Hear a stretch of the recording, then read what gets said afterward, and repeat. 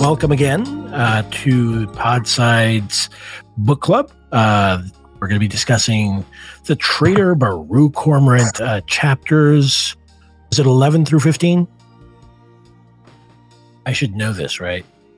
Yes, it's 11 through 15. So we have plots, a duel, and treachery. So does anyone want to sort of give first impressions? What do you guys think? How do you think that this is building up in comparison to the previous chapters?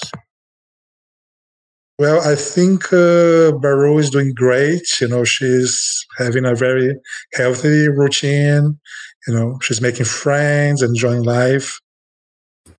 Except the opposite. She's actually more miserable than ever. And the thing I was thinking about is that how she's crushed more by loneliness than by the burden of her work or her failure or her longing for Tarnok and that is a great point, because I mean, honestly, she's she can't trust anybody, even her most trusted advisor, who is Mirlo, is actually, she knows that he's spying on her, and she can't be 100% with him.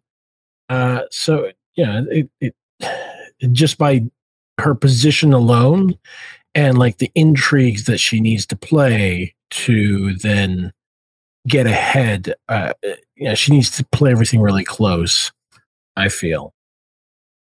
Yeah. Sorry. Okay, no, go ahead. No, it just goes back to a debate we had in the podcast about the vanished birds, I think.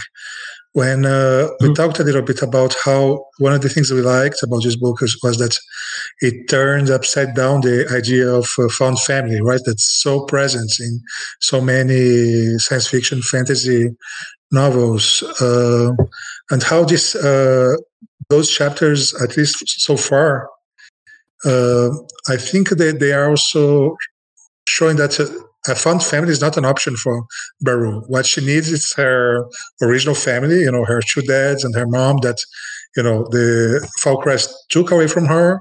And then she cannot even replace them with friendship because Falcrest also prevents her from that. So she's in a very cruel position in that aspect, where she's not, she'll never maybe be able to have a family.